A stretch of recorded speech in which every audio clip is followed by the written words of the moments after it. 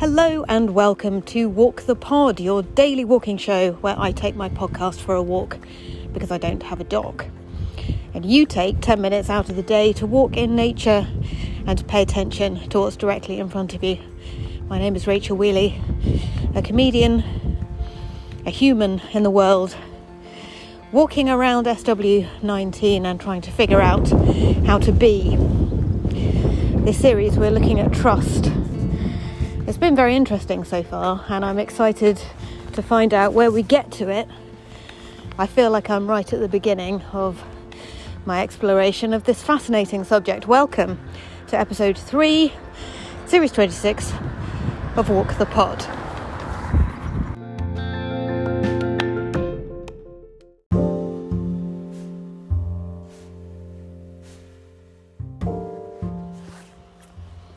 One of the things I'm really enjoying at the moment about having a mothership in Worcester on the west of England and a fathership in Norfolk on the east coast of England and living in between those 2 points is that I get an early warning system for the weather. So the other day when it was snowing in Norfolk, I knew that there was snow on its way because I got a text from the fathership in the morning to say, "Look, there's snow on my lawn."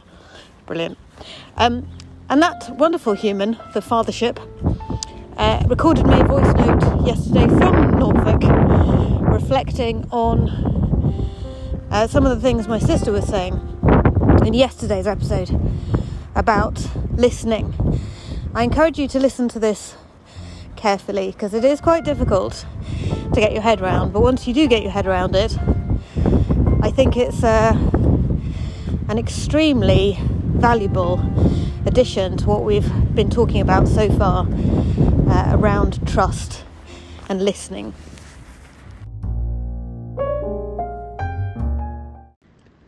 Helen's point about the negotiator who uses listening or learns to listen as a way of finding out what the person speaking really wants, I think is a really interesting take and something that quite a lot can be made of in terms of the fact that we very often interpret what other people say as they would have been meaning to say if we had said it, but very often the way people say things doesn't correspond with what we would mean if we said it. And so that art of listening, it's true of course of writing, that art of listening is a key life skill, not just for negotiators.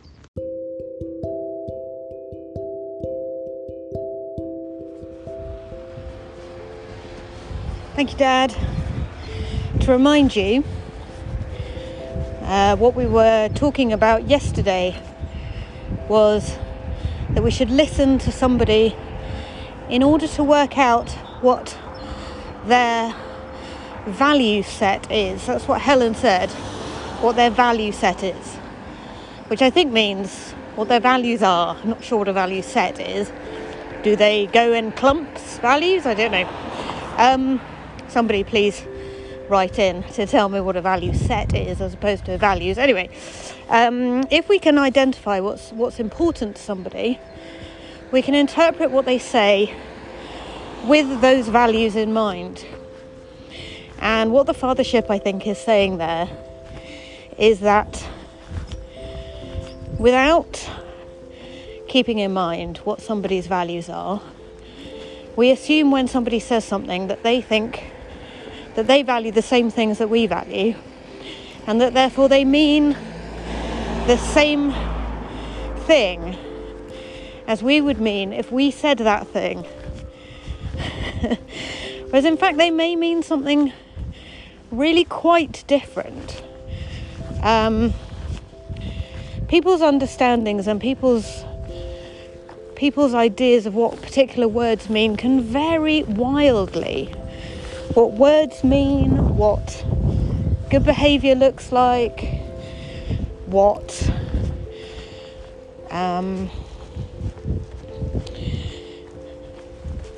politeness is, what integrity means, Somebody who comes across as a bit brusque may in fact just be making sure that they don't overcommit themselves and don't promise something they can't then deliver,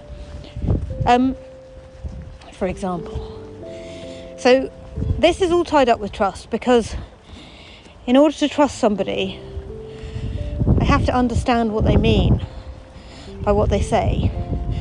And in order to understand what they mean by what they say, I have to understand what their values are, what's important to them, how they prioritise, what compromises they're likely to make in any given situation. And that brings me on to some interesting stuff about listening, which I'm learning about at work at the moment, actually, about how there are 4 different stages of listening, 4 different deepnesses, depths of listening, if that makes sense. The first way of listening is very surface level. The second way of listening is to put to one side our biases, not just our biases that we carry around with us about the whole world and how it works, but our biases about what we already know about the person we're talking to. And the deepest level of listening, and I realise I'm only listing 3 here, it's because I can't quite remember what the third one is. The deepest level of listening is a kind of open-hearted listening, where we really try to connect with somebody at that values level. We really try to understand what it's like to be them. We listen carefully to what they're saying. We put all of our own ideas to one side. We don't listen in order to respond. We listen in order to understand. I will try to dig out some more detail on all of that stuff if you're interested, because I think it can be really key to good conversations and good relationships. One thing I've been working on recently is taking things at face value, making sure that I'm not making assumptions about what somebody else thinks within a conversation based on an expression or, some unsaid thing. Actually just thinking, well, if this person feels differently to what they're saying, that's really up to them to express that. I'm not going to spend brain energy working out what they really mean. I am going to interact with people who are prepared to say what they really mean, and that will make me have a more energetic day, where I have more energy further into the evening than I do at the moment. Anybody else aware of this kind of exhaustion everyone's going through at the moment, where we only have so many spoons for the day, and often we use them all by 5 o'clock.